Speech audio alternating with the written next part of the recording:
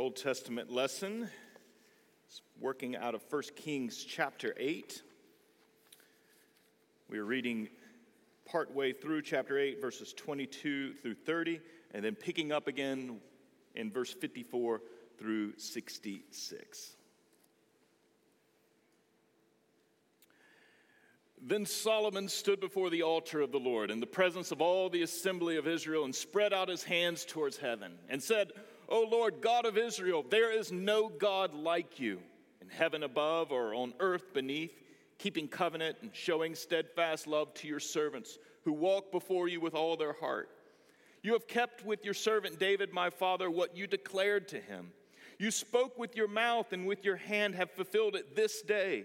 Now therefore, O Lord God of Israel, keep for your servant David, my father, what you have promised him, saying, you shall not lack a man to sit before me on the throne of Israel. If only your sons pay close attention to their way to walk before me as you have walked before me. Now therefore, O God of Israel, let your word be confirmed, which you have spoken to your servant David, my father. But will God indeed dwell on the earth? Behold, heaven and the highest heaven cannot contain him. How much less this house that I have built? Yet have regard to the prayer of your servant and to his plea, O Lord my God, listening to the cry and to the prayer that your servant prays before you this day, that your eyes may be open night and day towards this house, the place of which you have said, my name shall be there, that you may listen to the prayer that your servant offers toward this place, and listen to the plea of your servant and of your people Israel when they pray towards this place, and listen in heaven, your dwelling place, and when you hear, forgive. And then moving down to verse 54. Now as Solomon finished offering all this prayer and plea to the Lord, he arose from before the altar of the Lord, where he had knelt with his hands outstretched toward heaven. And he stood and blessed all the assembly of Israel with a loud voice, saying, Blessed be the Lord who has given rest to his people Israel, according to all that he promised. Not one word has failed of all his good promise, which he spoke by Moses his servant. The Lord our God be with us, as he was with our fathers. May he not leave us or forsake us, that he may incline our hearts to him, to walk in all his ways and to keep his commandments, his statutes, and his rules, which he commanded our fathers. Let these words of mine, with which I have pleaded before the Lord, be near to the Lord our God day and night, and may he maintain the cause of his servant and the cause of his people Israel, as each day requires. That all the peoples of the earth may know that the Lord is God. There is no other. Let your heart therefore be wholly true to the Lord our God, walking in his statutes and keeping his commandments, as at this day. Then the king and all Israel with him offered sacrifice before the Lord. Solomon offered as peace offerings to the Lord 22,000 oxen and 120,000 sheep. So the king and all the people of Israel dedicated the house of the Lord. The same day the king consecrated the middle of the court that was before the house of the Lord. For there he offered the burnt offering and the grain offering and the fat pieces of the peace offerings, because the bronze altar was before the Lord was too small to receive the burnt offering and the grain offering and the fat pieces of the peace offerings. So Solomon held the feast at that time, and all Israel with him, a great assembly from Lebo Hamath to the brook of Egypt, before the Lord our God 7 days. On the 8th day, he sent the people away, and they blessed the king and went to their homes, joyful and glad of heart, for all the goodness that the Lord had shown to David his servant and to Israel his people. This is the word of the Lord. Thanks be to God. And let's pray. And as we gather before you this morning, we do ascend into your heavenly house in and through Jesus Christ, as we are united to him by your Spirit. And so we come to the house of the living God, and we come to hear your word. And so from your house, send forth your light and your truth according to your promise, and lead us in all truth and righteousness. We ask that you speak, God, for your servants are here listening. Through Jesus Christ we pray. Amen. Through the first 7 chapters of Kings, we've encountered the complicated and divided character of King Solomon. He was the wisest, he was the wealthiest, and he was the most successful of all of Israel's ancient kings. We noted, though, that despite all of his massive success and the blessings that did attend his reign, that he is a quite complicated character. He's characterized by virtues, and he's also characterized by vices.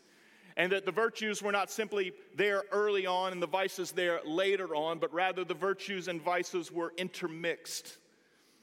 And that the vices took hold in Solomon's life and leads to a tragic compromise that we'll look at next week in chapter 11. But this week we see Solomon's virtue. We see his commitment to building the temple of God. Now, last week we already noticed, though, that there was also vice, there was compromise in this construction project, because Solomon devoted double the amount of time to building his own house. And so his motivations and his priorities are in question here in the scriptures. That Solomon dedicated more time to building his palace and the palace for his Egyptian bride, and that compromised and also slowed down the building of the house of God. But nonetheless, he also built this house. And to appreciate everything that's going on in the complications of Solomon's character, we have to resist the temptation to whitewash the story, making Solomon something that he was not, that we don't need to make him more virtuous than what he was. But we also have to resist the temptation to dismiss Solomon, just as someone that we don't have to listen to or to consider, condemning him as a failure. Rather, what God invites us into is that we listen to both Solomon's vices and to his virtues, that we reflect on ourselves, that we consider his fidelity, and we also consider his failures.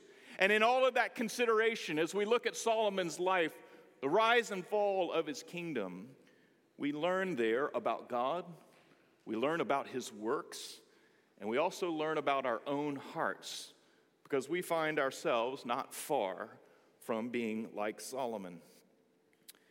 This week we see Solomon's great prayer of dedication. It's a lengthy one, and I didn't expose you to all of it. We skipped the center section, and we'll discuss that center section, though, as it is very relevant to what we're doing. But it was the feast that was celebrated. It was the Feast of Tabernacles. And then at the end of that celebration, the temple is consecrated. And it's there at that grand opening of the temple that we find ourselves in 1 Kings 8. And it's all significant because the temple was a very particular place. It wasn't just a convenient place where Israel was to gather to go to church. We have to step back into the Old Testament and to a time of God's redemptive plan that's slightly different than today. It was the time of shadows where things were being foreshadowed. And the temple was the meeting place of heaven and earth. And it was through the temple that God mediated his relationship with human beings, particularly his covenant people, Israel. And so it was through the temple that prayers were offered to God. It was through the temple sacrifices that forgiveness was extended. And yet Solomon recognizes the complication of all of this. If you follow in verse 27, he asks God the question in prayer, "But will God indeed dwell on the earth? Behold, heaven and the highest heaven cannot contain you. How much less this house that I have built?" And so he recognizes that God dwells in the heavens, and whenever we try to place God, we can't make an object of him. But yet the temple is extremely important. It was this house in which God had placed his name, and it was this intersection point between heaven and earth. And of course, what we learn in the New Testament is that Jesus is the fulfillment of this shadow, that God gives us all of this elaborate system of the temple, of the intersection of heaven and earth, because Jesus says, "Destroy this temple and I will rebuild it in 3 days." And of course, he referenced himself, because this physical temple of the Old Testament was the forerunner. It was the shadow of the full promise of God dwelling with us. And so it is in light of that that we can read this elaborate prayer, this elaborate long prayer about the temple. And we can look at that elaborate prayer through the lens of Jesus, and we learn a great deal about what it's all pointing to and we also learn a great deal about God's works and his ways with us. Without being able to make this neat and tidy, I'm breaking with Presbyterian convention once again. And we'll look at 5 ways of God's works and his ways with us. We'll consider God's reliability that we see here in the story, and God's attentiveness to us, his people, his graciousness, his blessing, and also what God's great goal is when we gather before him. And so let's look at each briefly this morning. First, we see God's reliability. One of the great things that we've noticed about Solomon is that there was a acute, very sharp theological knowledge that he did possess, that in all of his wisdom, he understood God's revelation to human beings, and that God had revealed himself in the context of a covenant in which God had sworn himself to Israel and made Israel his people, and he made promises to them. Those promises began with Abraham. They were then expanded under Moses. They were then expanded further under David, all telling one story of God's great plan to bless all the ends of the earth. And Solomon, when he arrives at the end of his prayer, he turns and blesses the people. And in verse 56, note what he says. He says, "Blessed be the Lord who has given rest to his people Israel, according to all that he promised. Not one word has failed of all his good promise, which he spoke by Moses, his servant." And friends, Solomon is recognizing something, that in that moment of history, something had been fulfilled, at least partially. That the promises of God to Abraham and to Moses and to David, that these things were being realized on that day. And friends, this is what we learn, that God is the one who keeps every word of his good promise. But please note something about the situation, because it wasn't just a promise that was made the day before. It wasn't a promise even that was made the week before or the year before. It was the promise, he says, that was made to Moses hundreds of years before. And so from generation to generation, there had not been fulfillment. There had just been promise. And yet God, over those generations, brings it to fulfillment. And we learn something critical about God, that he is reliable and he is trustworthy and he keeps every word of his promise. But his time schedule and his timetable doesn't work according to our own measures and standards and values. Yeah, Solomon got to see it. But one of the main crises that the people of God, you and I, face is that so often we call on God and promises, and then we experience the disappointment. That we bounce back and forth from crisis to crisis in life, and we bounce back and forth from unanswered prayer to unanswered prayer, and we're left confused and scratching our heads.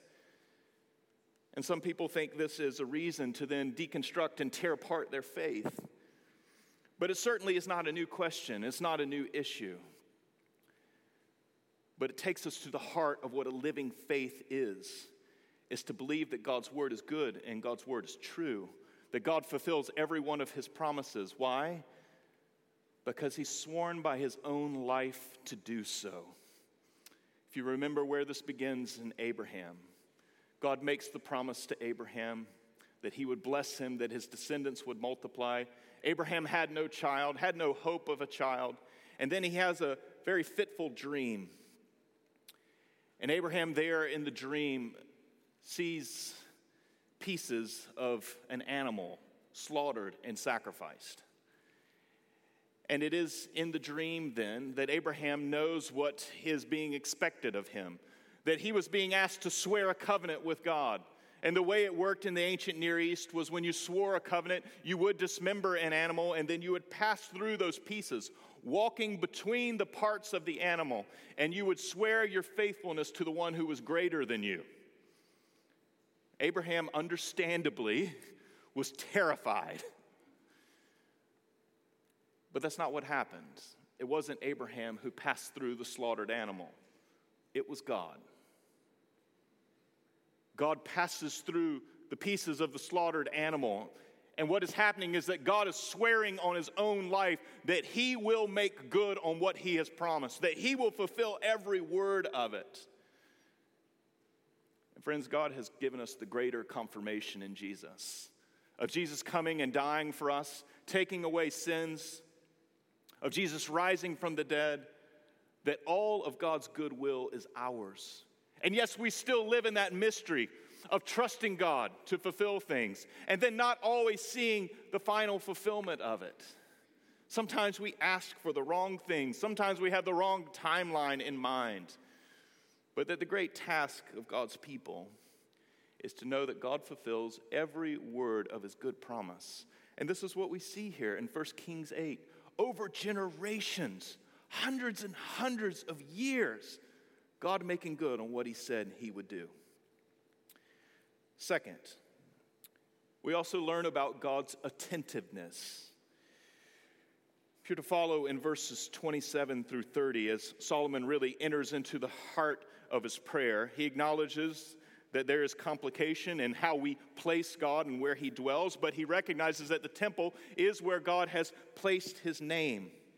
And then he begins to ask God that he would day and night, that his eyes would be turned towards this temple, and that his ears would be open to the prayers of his people, offered even towards the temple. This is the prayer. He's asking for God to hear the prayers, the calls of his people, that he not be distant and far from him. And this is what's so remarkable, that in all the Bible's language of the transcendence and the greatness of God, of all the awe and the majesty that belongs to him, that your God is not indifferent to you, though, that he's not far away, that he's not removed, that he's not a stoic sitting in the sky who doesn't care for you, but rather that with his eyes and with his ears, he attends to you. This was Solomon's prayer. And of course, with the sign of the temple being fulfilled in Jesus, this is why Christians insist on praying in the name of Jesus. He is the true and living temple, and it's in and through Jesus that we approach the Father, and we make our request to him, and he attends to us, giving us wise and good answers according to his own counsel and his own timing. But what we're promised here is that it is God who attends to you. And hear the intimacy and hear the personalness of that promise, that God's eyes are towards you, that God's ears are open to your prayers as you come to him through his son, Jesus. Do you believe that? Do you pray like that? Do you approach God with that confidence and that boldness as Hebrews 4 instructs us to do? Do we trust that God actually attends to us in this intimate way? Third, we also witness God's graciousness. And this is really the predominant theme of the chapter, and we could go on for weeks. Because in the central heart of Solomon's prayer, there are 7 different circumstances that are mentioned. And almost all of them involve the failures of Israel.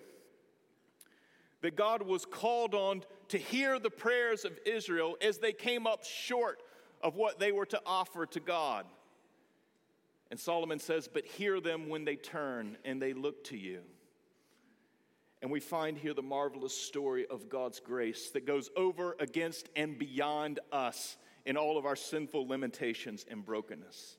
In verses 31 and 32, Solomon mentions legal cases in which it was impossible to determine who was innocent and who was guilty. And he says, God, hear us as we face all of our human weakness there. In verses 33 and 34, he mentions that Israel being defeated after they have turned away from God. In verses 35 through 40, he mentions Israel's experience of drought and famine and plague and siege because of their hard-heartedness. In verse 41, he describes a situation in which a foreigner comes to the temple, and he says, God, so that everyone will know that you are the true God, hear his prayer that he offers at the temple. In verse 44, he mentions Israel going out to battle to hear the prayers for the people. And then climatically, in verse 46, he opens a long section of prayer in which he prays for God to hear the prayers of confession of Israel when they have grown so hard-hearted that they've been removed from the land.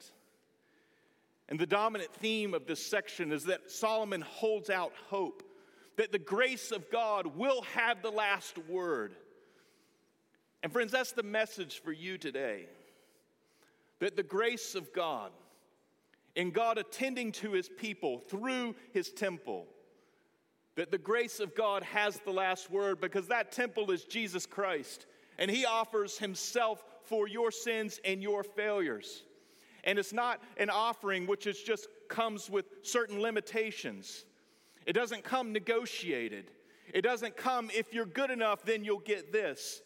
No, it comes in radical grace. It comes directly from God as a unilateral gift that Jesus offers himself for your sins. And he cancels them out. And as we look to him, as we believe on him, as we trust him, that we find that this God is gracious with us, that he forgives all of our sin and our shortcomings, our unfaithfulness, all the ways that we fall short. You see, because we all know that it's very possible, in fact, regular for us to trespass the boundaries of God's law. We go beyond the goodness of his command, and we go off into the far country, and we go after what we want and what we desire. But here's the truth of it, that we can trespass the boundaries of God's law, but we can never trespass the boundaries of his mercy, because that mercy goes out into that far country, and it brings us back, and it rescues us, and it forgives us, and it calls us son, it calls us daughter, it calls God's house our home. This is God's graciousness. This is what Solomon prayed for, because this was the God he was approaching. And this is the God that we find this story, despite all of Israel's failures, that the story then continues and is fulfilled in Jesus. And this is God's gracious way. Fourth, we also learn about God's blessing. If you look in verses 59 and 60, Solomon says, "Let these words of mine, with which I have pleaded before the Lord, be near to the Lord our God day and night. And may he maintain the cause of his servant and the cause of his people Israel as each day requires, that all the peoples of the earth may know that the Lord is God. There is no other." It's critical to recognize why he asked for God to remember these things, to attend to their daily needs. It wasn't so Israel could just be great. It wasn't so Israel could be self-satisfied and complacent. It wasn't so that they could sink into sloth and self-enjoyment and delude themselves with pleasures.